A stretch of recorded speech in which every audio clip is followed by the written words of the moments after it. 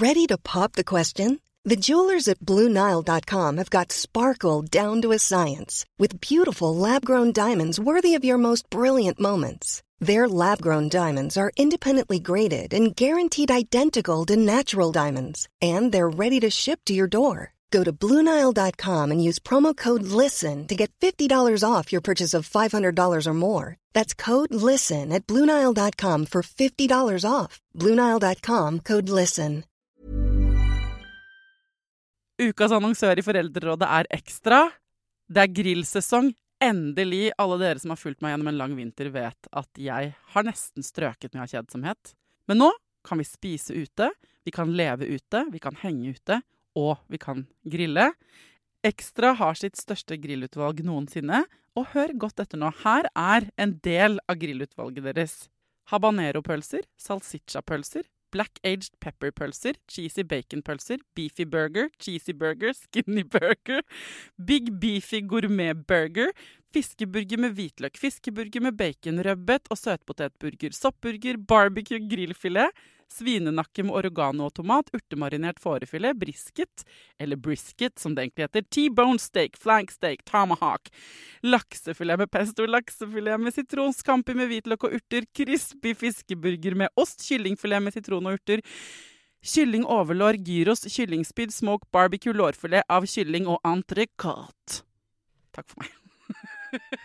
Dette bare noen av produktene i Ekstra sitt største grillutvalg noensinne, og kommer blant annet fra Norges mest prisvinnende grillserie, Grill Perfekt.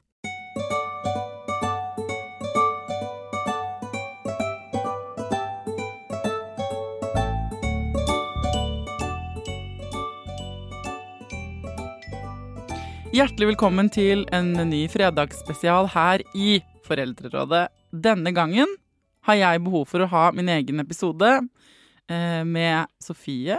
Hei. Produsenten for Foreldrerådet.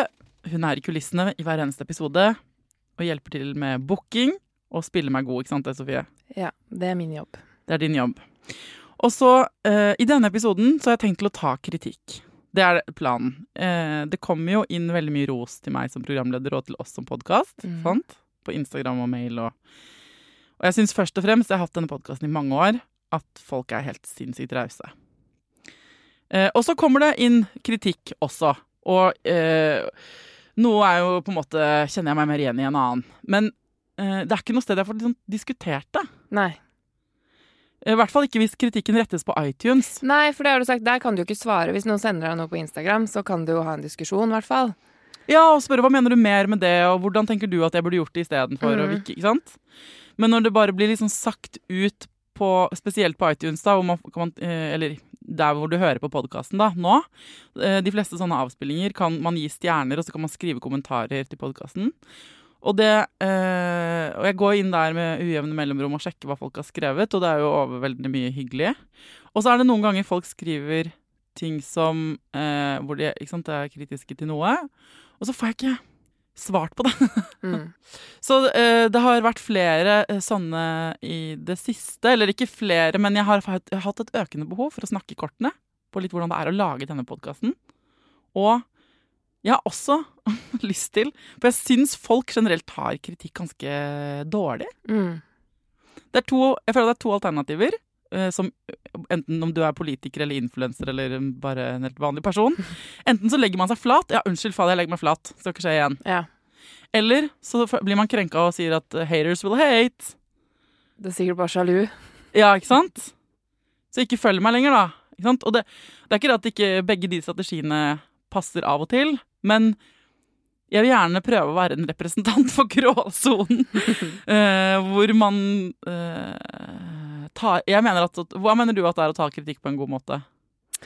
Oi, det et veldig godt spørsmål. Du jo veldig opptatt av tilbakemelding og sånn, så du jo god på dette. Men jeg mener at å ta kritikk på en god måte å først vurdere hvorvidt den kritikken konstruktiv.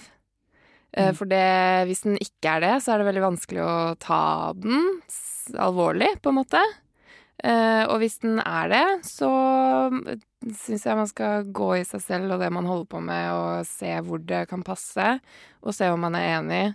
Altså, Men for å kunne vurdere om den er konstruktiv i utgangspunktet, så ligger det jo, jeg er enig, men hvordan, da kan jo masse bare bli avvist, fordi jeg tenker dette er ikke konstruktivt. Ja. Så jeg har tenkt litt gjennom, for det første, her er malen, folkens. Jeg mener at å ta kritikk er å prøve å få tak i hva det er du egentlig mener. For av og til sier folk en ting, kanskje litt for hardt, og det kan, altså de er opprørt eller noe sånt. Og da kan det hende at jeg prøver å ikke få tak i bare å ikke ta den bokstavlig på en måte, men bare sånn, hva er det du egentlig prøver å fortelle meg? Hva er det du sier? Hvorfor sier du det? Hva er det du, ikke sant? Hva er grunnen til at vi misforstår hverandre sånn da? Og virkelig prøve det. Level 1 er å prøve å forstå hvor det kommer fra. Og så skal jeg kjenne etter om jeg er enig. Og hvis jeg er enig eller uenig da, så skal jeg forklare hvorfor. Og så skal jeg, så har ikke jeg sverget troskap til å gjøre alle til laks. Ikke sant? Det vet skjønner alle. Og hvis du hater meg som menneske, så hører du ikke på podcasten, ikke sant? Sånn at jeg tenker at det vil i hvert fall ikke jeg gjort. Så det er derfor jeg tror at folk som kommer med kritikk også er egentlig ute etter de vil at jeg skal justere meg. De vil jo like det, liksom. Så de vil jo fortsette å høre på. Ja. Og som jeg sier, jeg la ut dette på Instagram også i går, at send meg kritikk, så skal jeg ta det med. Og da får folk sånn, nei, de fleste har sendt melding sånn. Det er ingenting å kritisere deg for, vi elsker podcasten, keep up the good work. Og det er kjempekoselig. Men ikke noe men. Det er veldig hyggelig. Jeg vil heller ikke posisjonere meg. Ja, for du har litt sånn problemer også med å ta ros noen ganger. Jeg husker før da vi hadde sånn lyttermelding for flere år siden, hvor man kunne sende en sånn lydmelding av et eller annet. Ja, sånne klipp som de spilte i podcasten, Da var det veldig ofte at de startet med en ganske lang sånn kjempehyggelig tilbakemelding om podcasten, som jeg fikk beskjed om å ta bort i klippen og komme rett til poenget, for det var så klein for deg.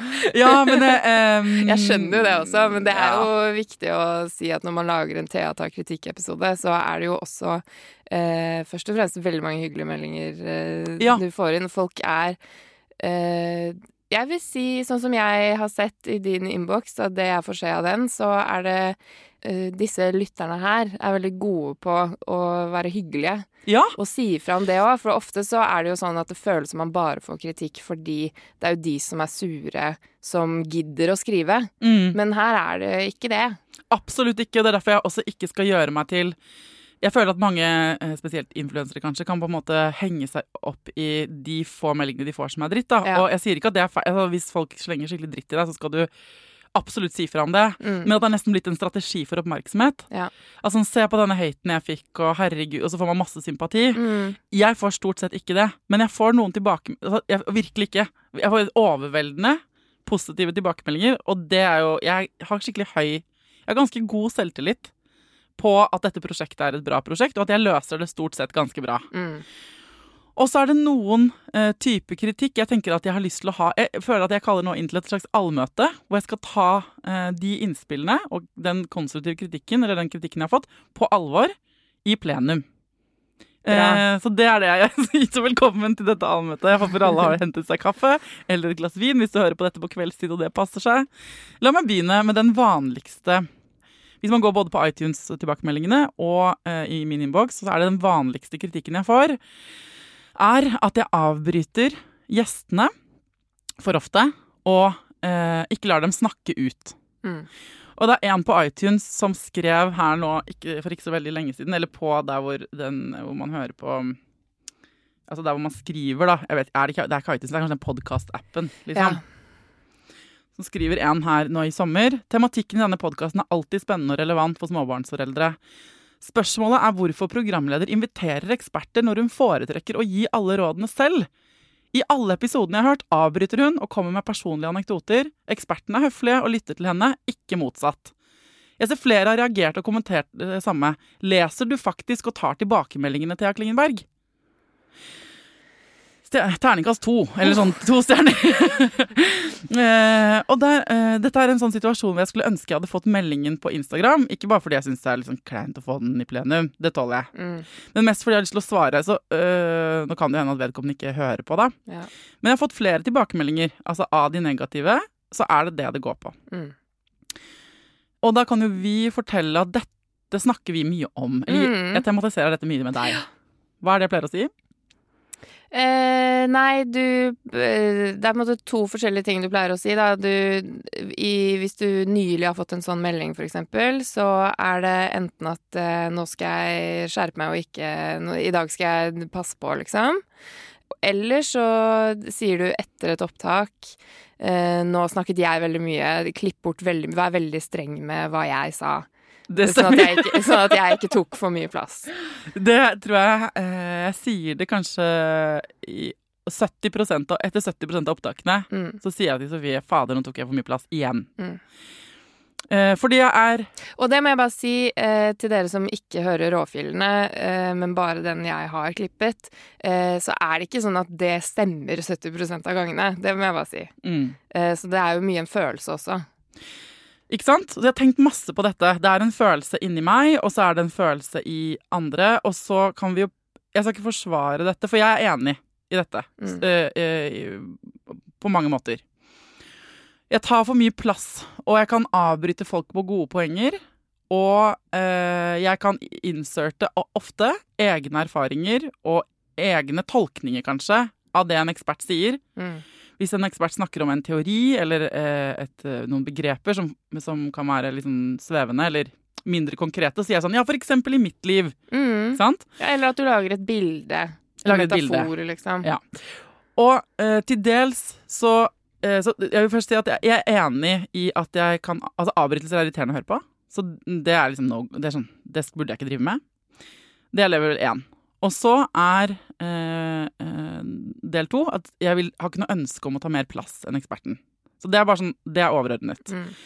Og så er det litt mer komplisert for meg under overflaten på de tingene, fordi og dette sier jeg ikke for å forsvare, men bare for å forklare, så er det ganske ofte at jeg for det første kan det være at en ekspert er litt usikker og litt bakpå, så en del av de situasjonene vi har i studio her, så må jeg gjøre, det er sånn intervjuteknikk-del da, men hvor jeg må liksom spille dem varme.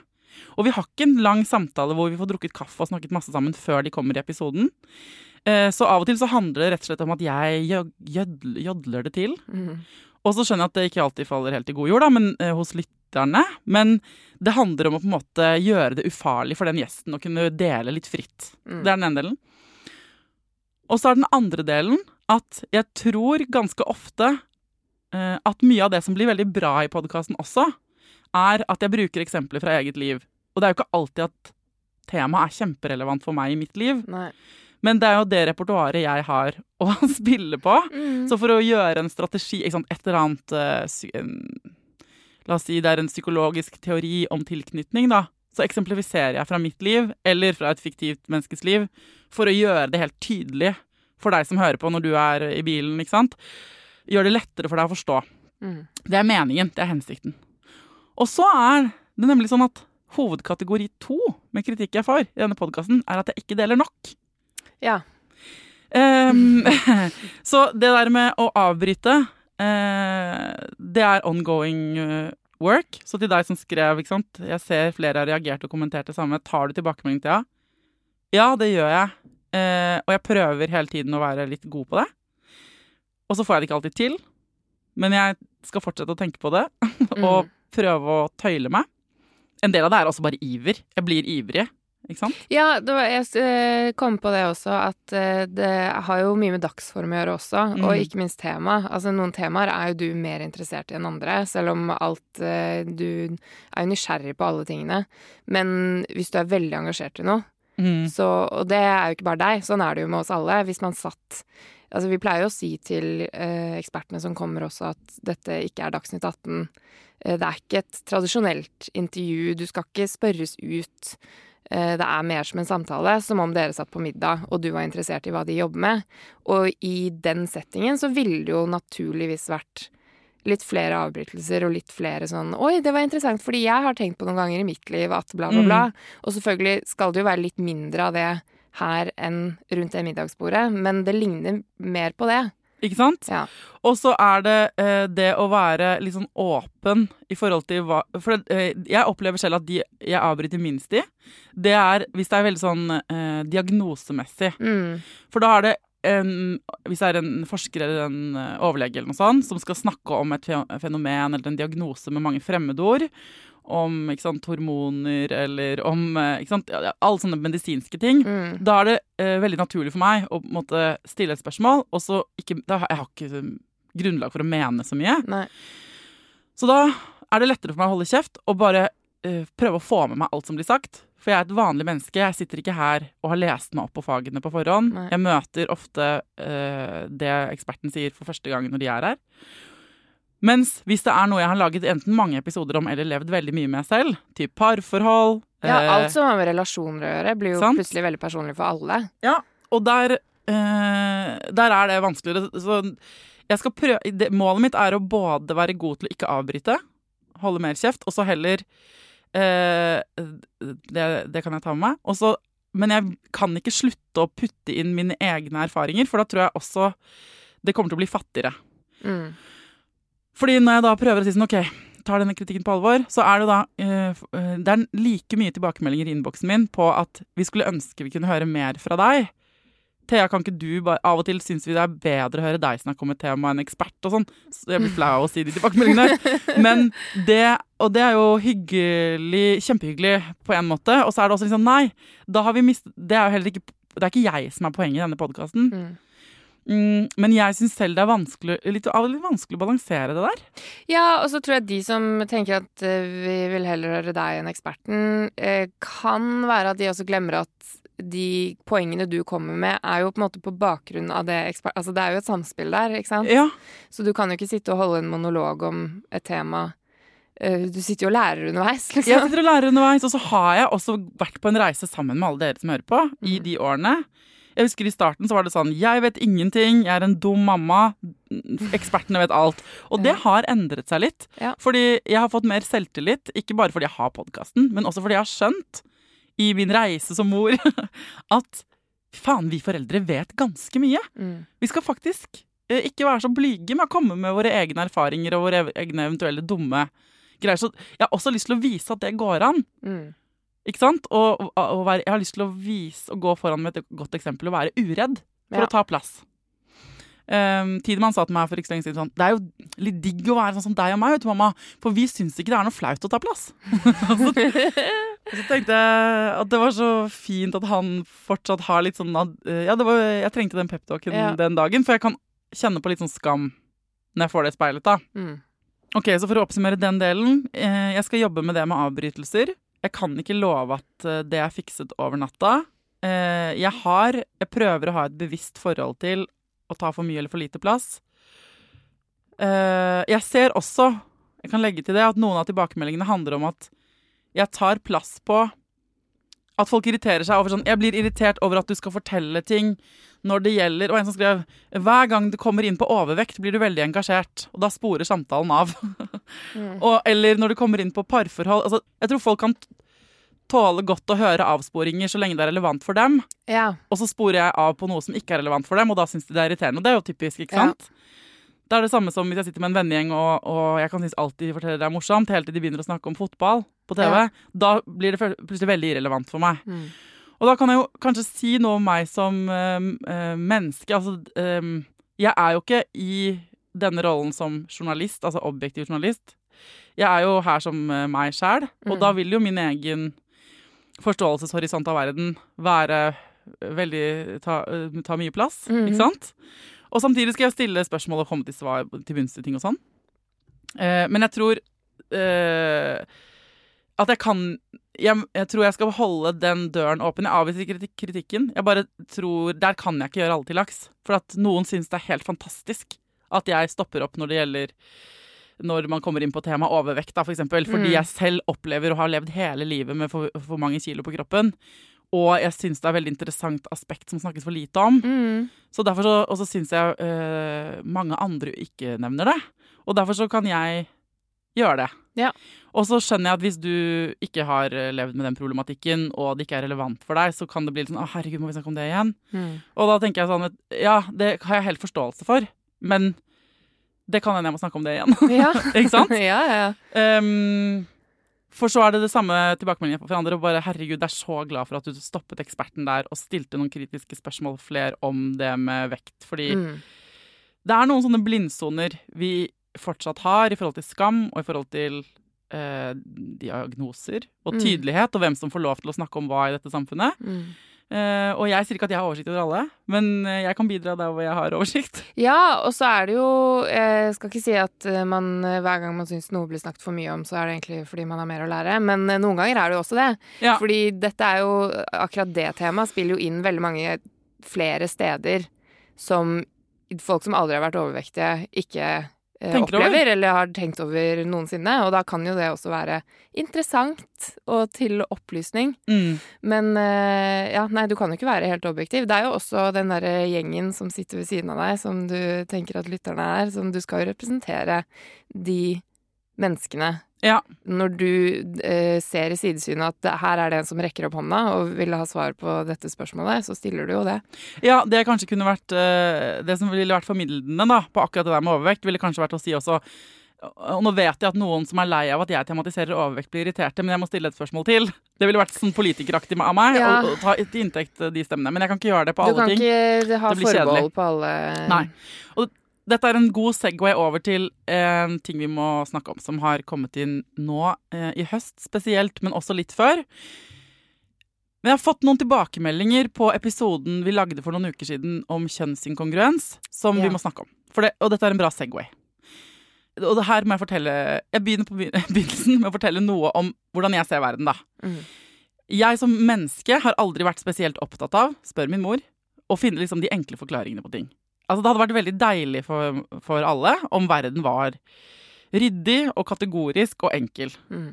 Men jeg har alltid i livet mitt, på privaten liksom, problematisert, hvis vi har kranglet om den samme tingen hjemme mange ganger, da jeg var barn, så jeg sånn, men hva grunnen til at vi alltid havner i det sporet?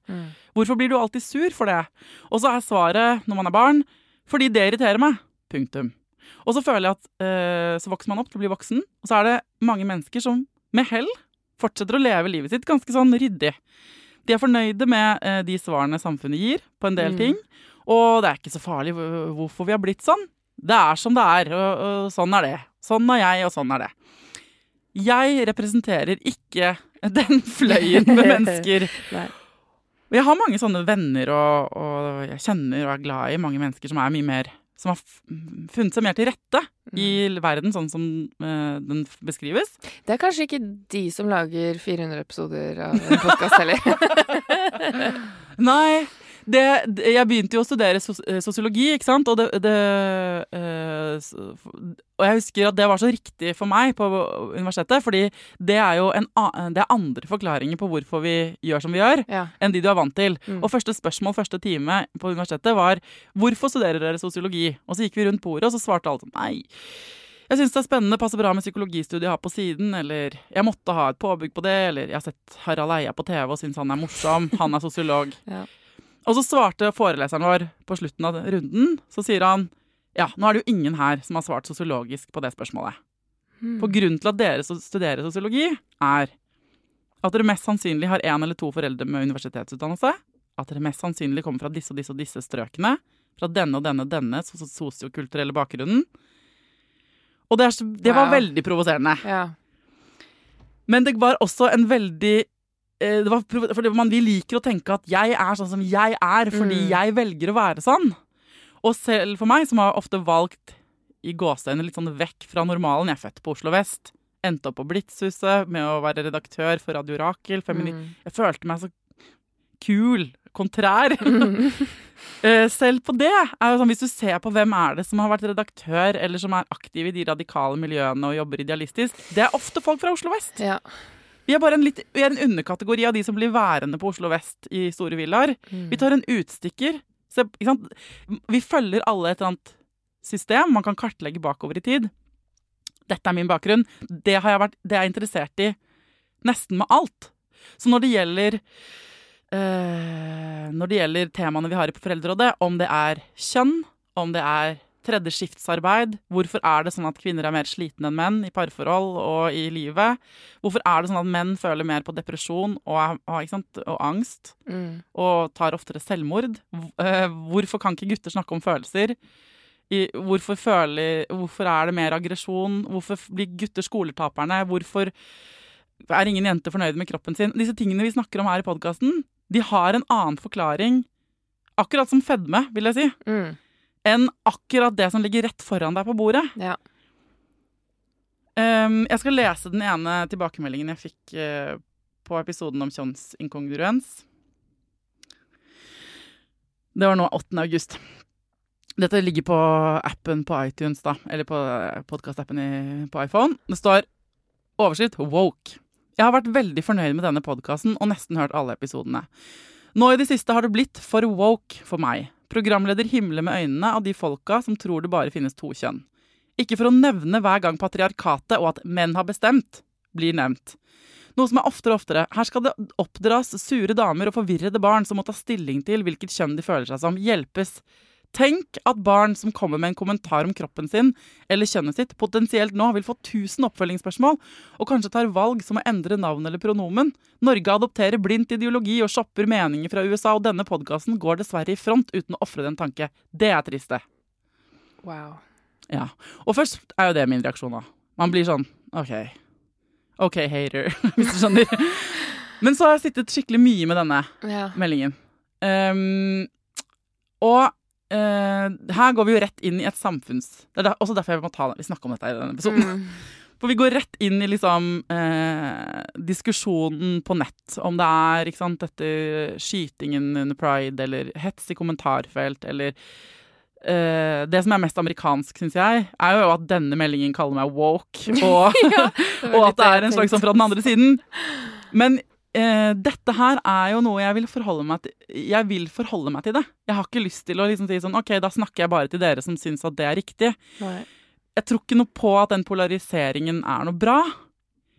Samtidig som jeg blir veldig nysgjerrig på denne lytteren, hvorfor blir dette mennesket så sinna for å høre at det finnes, eller blir du sint, det kanskje dumt å anta det, hvorfor setter det i gang så mange følelser og åpne for at det finnes flere varianter av kjønn enn det vi har tenkt. Jeg vet at dette her kanskje liksom enda mer provoserende for folk som synes at dette for woke. Men tilbake til liksom, det ligger noen strukturer i bånd på veldig mange ting vi driver med i livet vårt. Og så hadde det vært enklere for alle om det var sånn at alle kvinner var fornøyd i den rollen, og alle menn var fornøyd i den rollen, og at det bare var å slutte å spise så mye for å bli tynnere, og hvis det bare var å komme seg ut og opp i trærne for å holde seg mentalt frisk. Det hadde vært helt topp. Poenget at jo mer man forsker og observerer samfunnet, med litt sånn renere briller, ser at det ikke så enkelt. Og da har jeg lyst til å være med og finne ut av hvorfor det ikke så enkelt. Jeg har bare lyst til å bli klokere. Fikk en annen tilbakemelding også på at det var en for lite objektiv gjest i episoden om kjønnsinkongruens. Mom deserves the best, and there's no better place to shop for Mother's Day than Whole Foods Market. They're your destination for unbeatable savings, from premium gifts to show-stopping flowers and irresistible desserts. Start by saving 33% with Prime on all body care and candles. Then get a 15-stem bunch of tulips for just $9.99 each with Prime. Round out Mom's menu with festive rosé, irresistible berry chantilly cake, and more special treats. Come celebrate Mother's Day at Whole Foods Market. Many of us have those stubborn pounds that seem impossible to lose, no matter how good we eat or how hard we work out. My solution is PlushCare. PlushCare is a leading telehealth provider with doctors who are there for you day and night to partner with you in your weight loss journey. They can prescribe FDA-approved weight loss medications like Wegovy and Zepbound for those who qualify. Plus, they accept most insurance plans. To get started, visit plushcare.com/weightloss. That's plushcare.com/weightloss. Ukas annonsør i Foreldrerådet Nextory. Det en lydbok og e-bok-app. Altså du kan både høre på bøker og lese dem på telefonen din eller nettbrettet ditt. Og akkurat nå så får du 45 dager gratis, både til deg som kanskje har prøvd Nextory før, men også til deg som helt ny. Jeg digger at også de som har prøvd det før får lov til å prøve igjen. For å få 45 dager gratis, gå inn på nextory.no/foreldrer. Nextory har tusenvis på tusenvis av bøker du kan lytte til eller lese. Og i dag har jeg tenkt å anbefale noen bøker som faller innenfor det som kanskje kalles selvhjelpsbøker. Men den kategorien har jo litt ufortjent dårlig rykte, spør du meg. Den første boka jeg vil anbefale er boka som heter Psykolog med sovepose. Johanne Refseth, som har skrevet den boka, var jo gjest her for noen uker siden. Den er absolutt verdt å lese eller lytte til. Andre anbefalingen jeg vil gi deg er Sissel Grans bok «Men størst av alt er begjæret», som handler om det å begjære noen andre enn den du er sammen med. Og jeg har også laget en episode med Sissel Gran om det temaet for et par år siden. Den boka er fantastisk. Hvis du har lyst til å prøve ut Nextory for første gang, eller har prøvd ut før, men vi prøver det ut igjen, helt gratis i 45 dager, gå inn på nextory.no/foreldrer. Men Ja, kom igjen. Hva vil du si? Nei!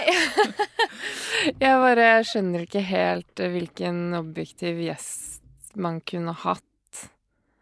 Ja, akkurat når det gjelder den episoden, så er det jo også innad i fagmiljøet debatter på dette med kjønnsinkongruens, og det er en av de store utfordringene er at, og det kan også hende når vi snakker om amming eller søvn, at innad i et fagmiljø hvor vi henter eksperter er ulike meninger. Ja. Det er ikke første gang vi får på pukkelen for det. Vi har jo satt i gang. Nei, overhodet ikke. Vi har startet en ME-debatt uten å Der tar jeg selvkritikk for at jeg ikke skjønte hvor kontroversielt det var da jeg booket den gjesten. Men da tok vi inn en til, ikke sant? Det er noe med å representere. Men altså, når det kommer til akkurat den kjønnsinkongruensepisoden, så kan jo jeg si at det temaet, det gikk vi inn på bakgrunn av en veldig fin og veldig sår lyttemelding fra en mor som med et barn som altså hun visste ikke hvor mye hun skulle svare på, hvordan tar jeg dette, hvordan støtter jeg barnet mitt best mulig i denne prosessen, hvis det blir en prosess. Jeg skjønner, jeg kan ikke noe om dette, kan dere lære meg? Da tar jo ikke jeg inn en ekspert som Da tar vi jo inn den som vet mest om hvordan man burde støtte barn i dette. Ja, det er det. Da er det den vinkelen vi går for. Og hvis vi skal gå for en annen vinkel, så må motivasjonen være en annen enn den meldingen, for eksempel, da. Og så kan man si, for eksempel når det gjelder søvn, da, hvor vi har stukket hodet i. Det er flere vepsebol jeg kan nevne i fleng. Søvn. Vi har jo både hatt Sovekarin og Caroline Lorentzen, som representerer veldig ulike eksperter. Når det gjelder amming, så en av de første episodene jeg lagde var med Gro Nylander. Og så har vi hatt hele den diskusjonen rundt ammepress og alt mulig sånn i ettertid. For så vidt tar det opp med henne der også. I forhold til dette med tredjeskiftsarbeid, for det nevnes jo også at jeg sier for mye dette med patriarkat og sånn. Og det stemmer. Det sier jeg mye. Men det er litt nytt for meg å forstå, egentlig. Jeg er på en reise, jeg også, og jeg jobbet jo i en feministradio på toppen av Blitzhuset, men da visste jeg ingenting om feminisme. Jeg trodde det var vel sånn som ganske mange tror, da, at det er sånn kvinner som vil være menn-aktig. Og så har jeg skjønt, jo eldre jeg blir, og jo mer jeg tar et steg tilbake og ser på det samfunnet og de rollene vi har. En ting folk forventer av meg helt uttalt, men ikke minst hva jeg forventer av meg selv, bare i kraft av at jeg er en dame. I parforholdet med Knut, da, hvordan jeg ender opp med å gjøre masse ting ingen har bedt meg om. Det er bare min egen skyld at jeg gjør det, men hvor kommer det fra? Jeg ble jo ikke født med en trang til å vaske opp, liksom. Nei. Så jeg er nysgjerrig på det, da. Og så finnes det forskere som har forsket på det, og så viser det at det er ikke bare hos meg, eller hos deg. Dette er jo det er over hele linja.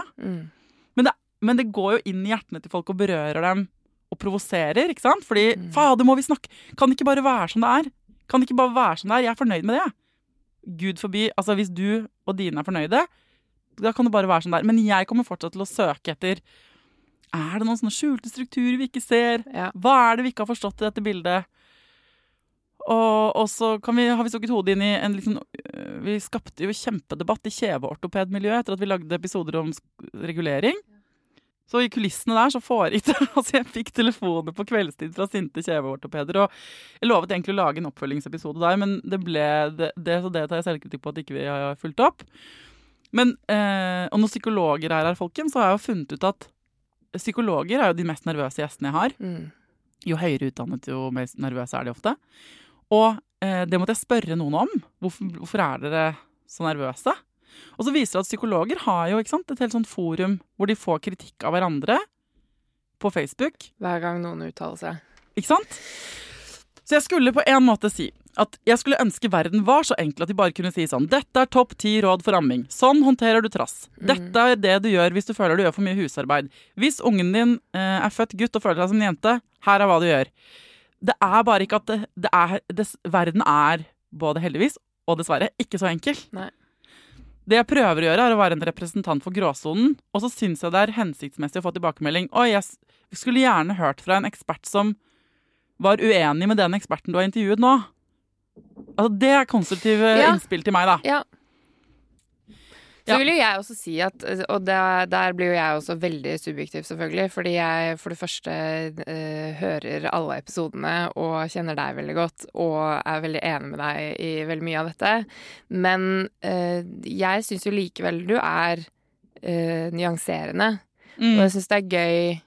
Nå skal jeg ikke være sånn, jeg synes det er interessant at den klageren skriver at, men jeg synes faktisk det er interessant at den som har klagd i den meldingen sier at du snakker om patriarkatet for mye, for det ordet dukker veldig sjeldent opp i denne podcasten.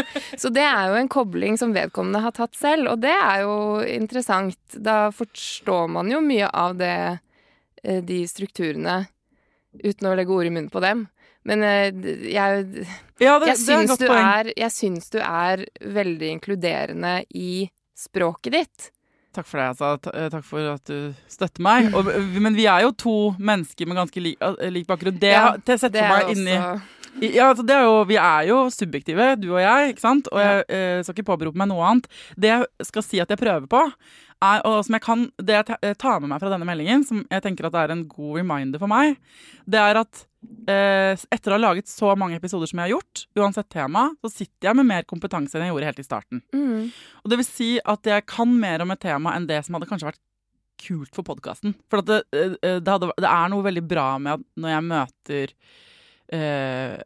eksperter uten å ha noe bakgrunnsinfo, for da blir det veldig mye mer tilgjengelig den informasjonen jeg får, ikke sant?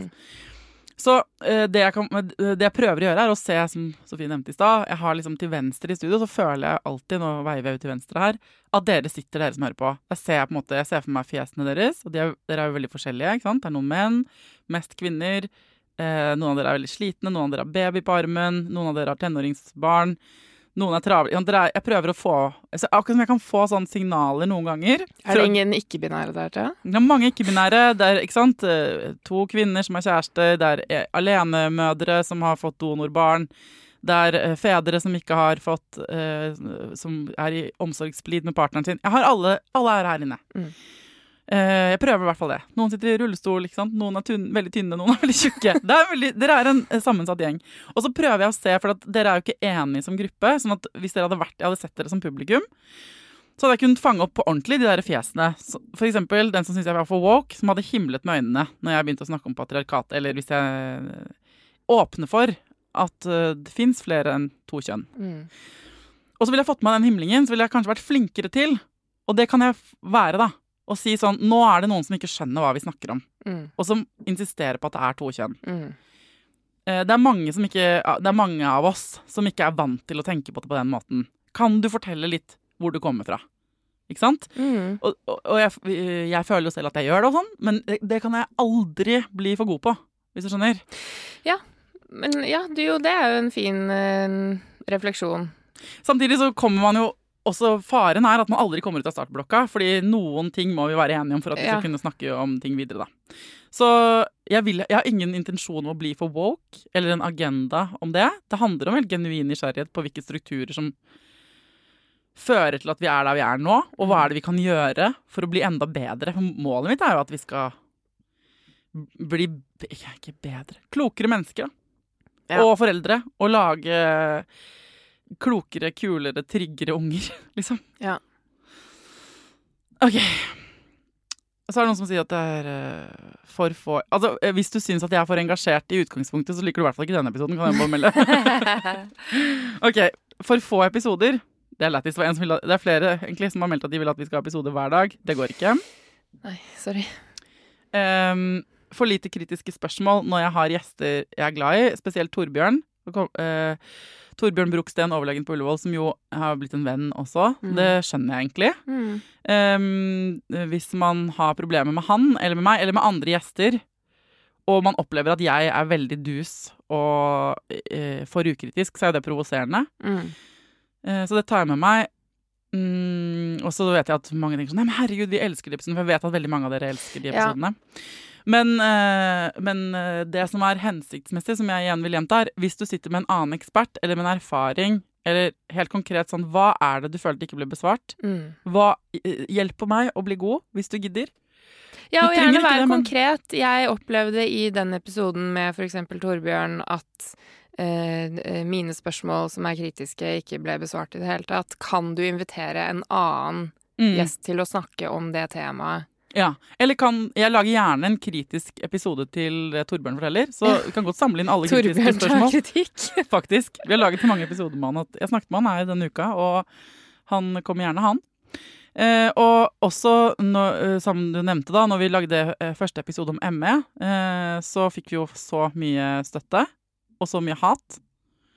Og så lagde vi en episode til, og da fikk vi også veldig mye støtte og hat fra den andre siden. Så, og det tenker jeg at jeg prøver å ikke velge en agenda, men heller få folk til å skjønne at det finnes flere sider av ting der ute da. Og jeg skulle ønske at vi alle tålte det mer da, å høre fra den andre siden, eller hva det nå er. Og så skjønner jeg at det er dritvanskelig når du står i det og føler at det finnes en hel del av ekspertveldet som ikke er enig med deg, og som fucker opp for deg og det du vil.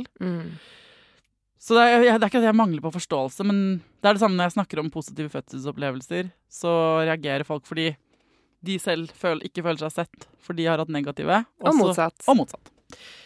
Og det står jeg godt i, altså. Men jeg tenker på det ofte. Det var en annen tilbakemelding jeg fikk faktisk. Vi lagde en episode om forventninger til barseltiden nå i sommer, og hvordan du grensesetter i barseltiden. Og der, for eksempel, fikk jeg en melding fra en lytter som har gått rett i hjertet på meg,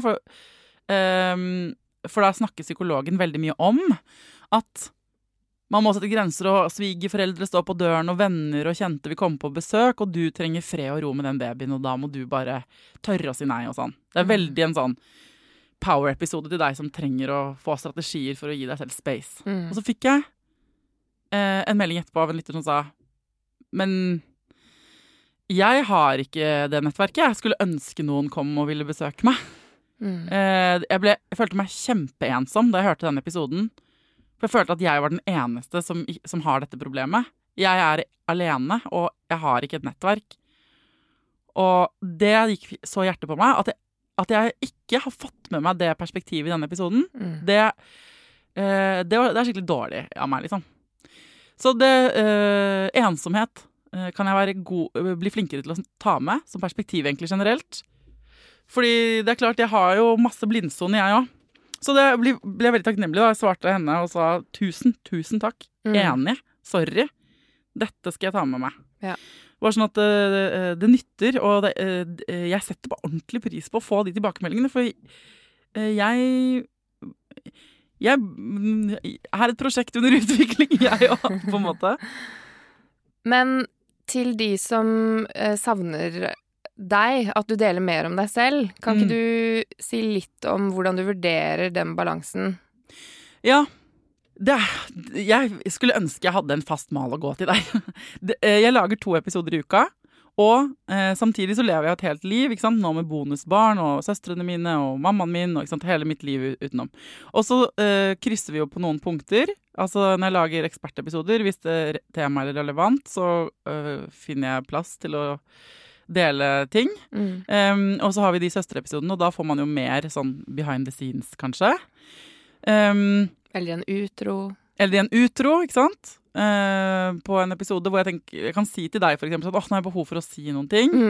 Men det er jo der jeg blir usikker på om det er relevant for folk eller ikke sant? For jeg kunne jo laget en podcast som er sånn Theas podcast i livet.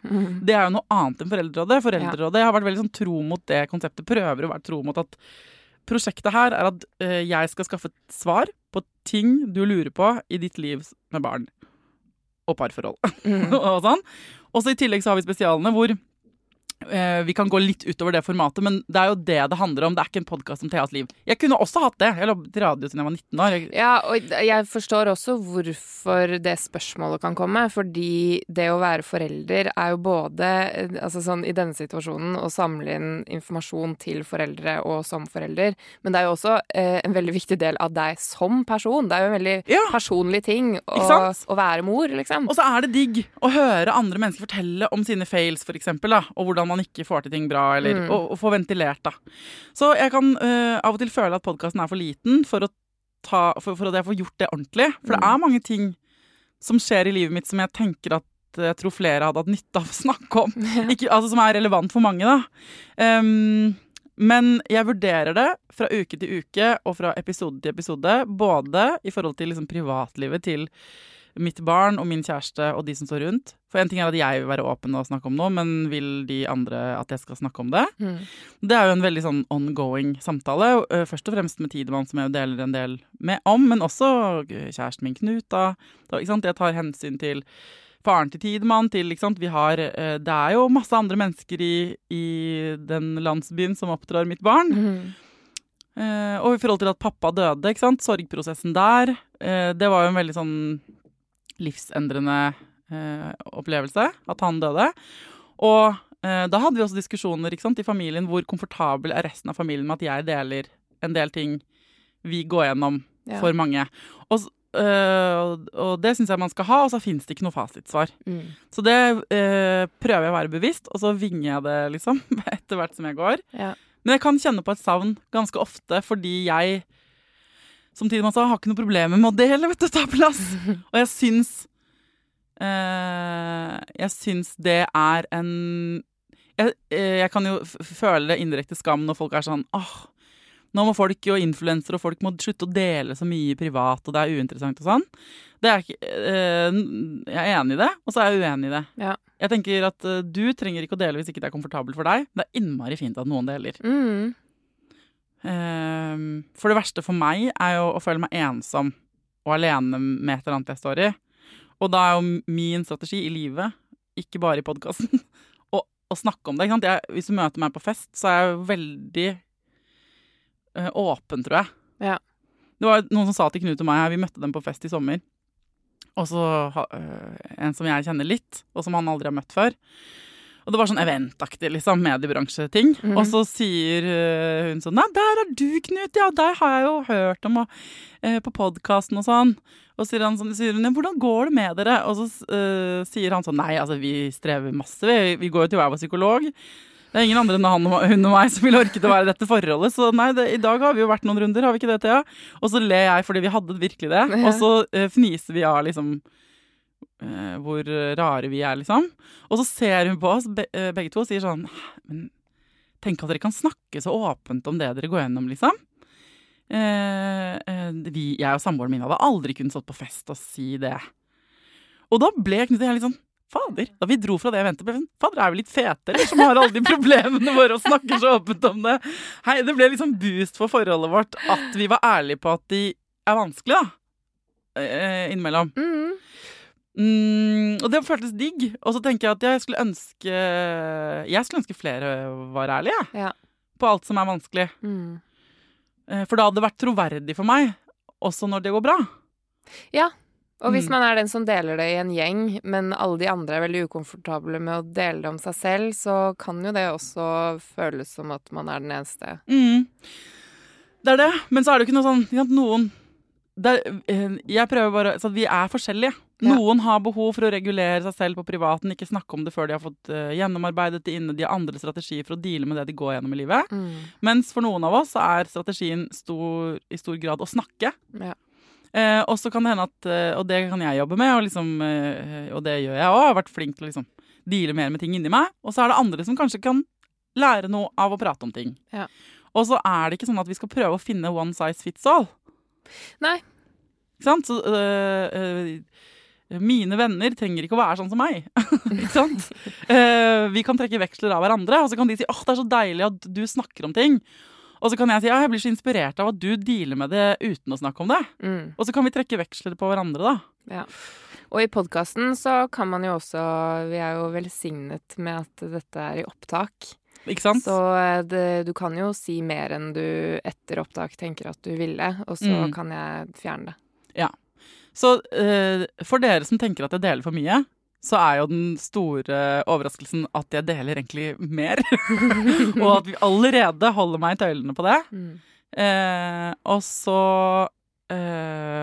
føler jeg at siden vi stort sett får ros om mange dette er jo landets største podcast av foreldre, ikke sant? Så gjør vi jo ting riktig stort sett. Ja. Så men det er ikke noe sånn hvileskjær. Jeg har lyst til at det er derfor jeg ville høre fra de som har kritikk. Så for å oppsummere, jeg skal jobbe med å ikke avbryte og lene meg litt mer bakpå.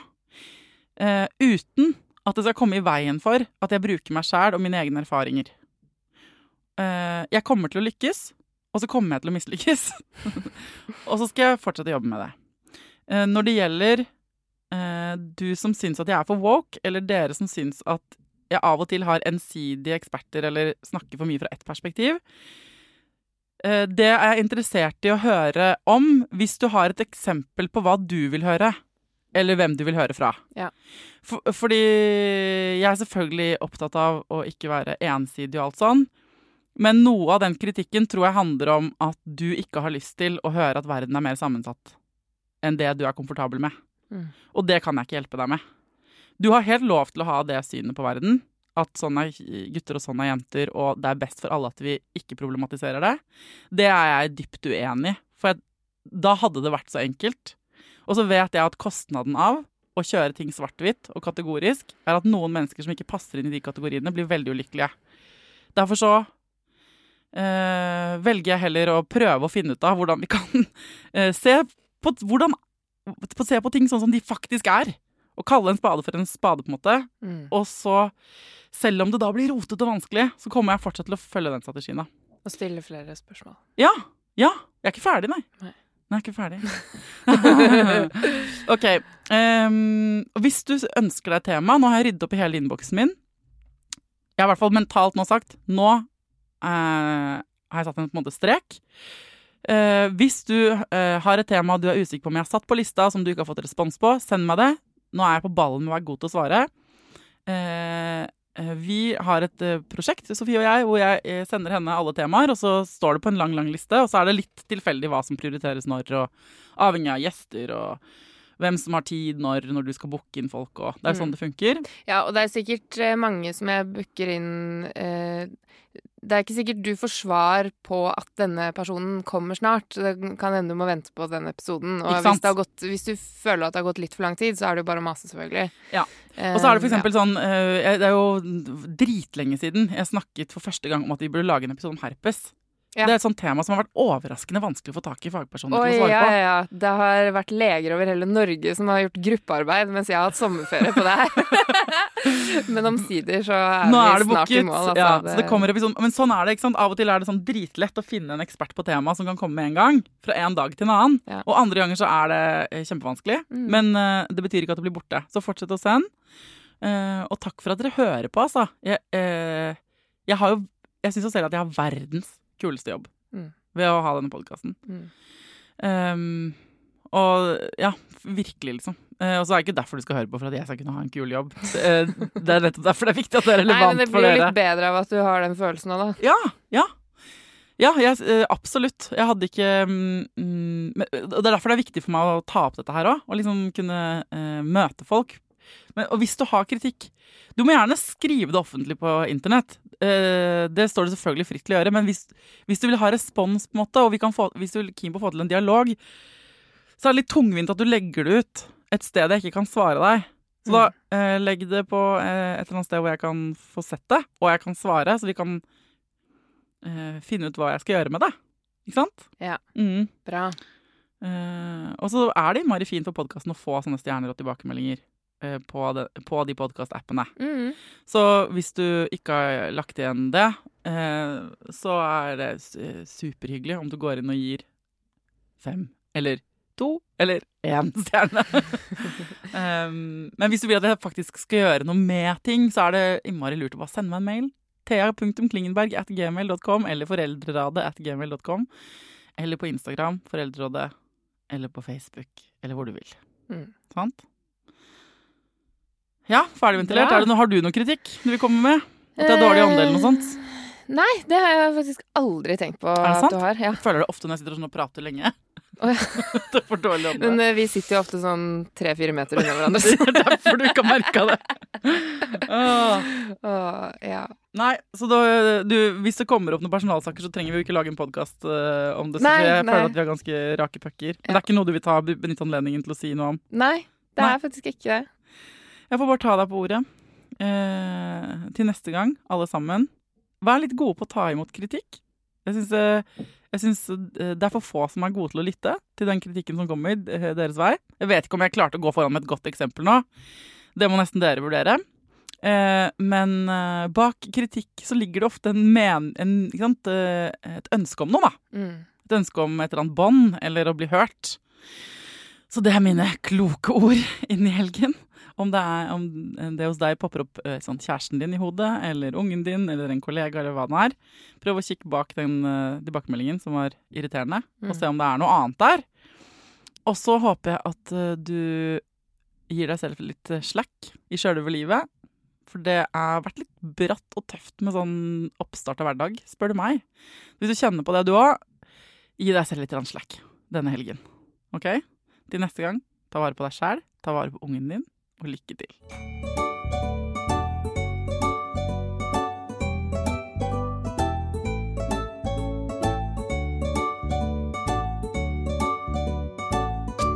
Produsert av Klinge.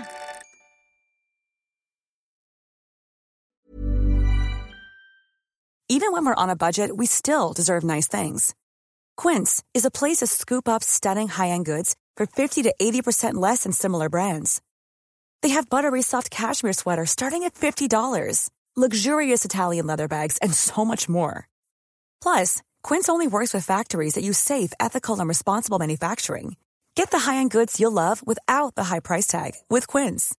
Go to quince.com/style for free shipping and 365-day returns. Ever catch yourself eating the same flavorless dinner 3 days in a row?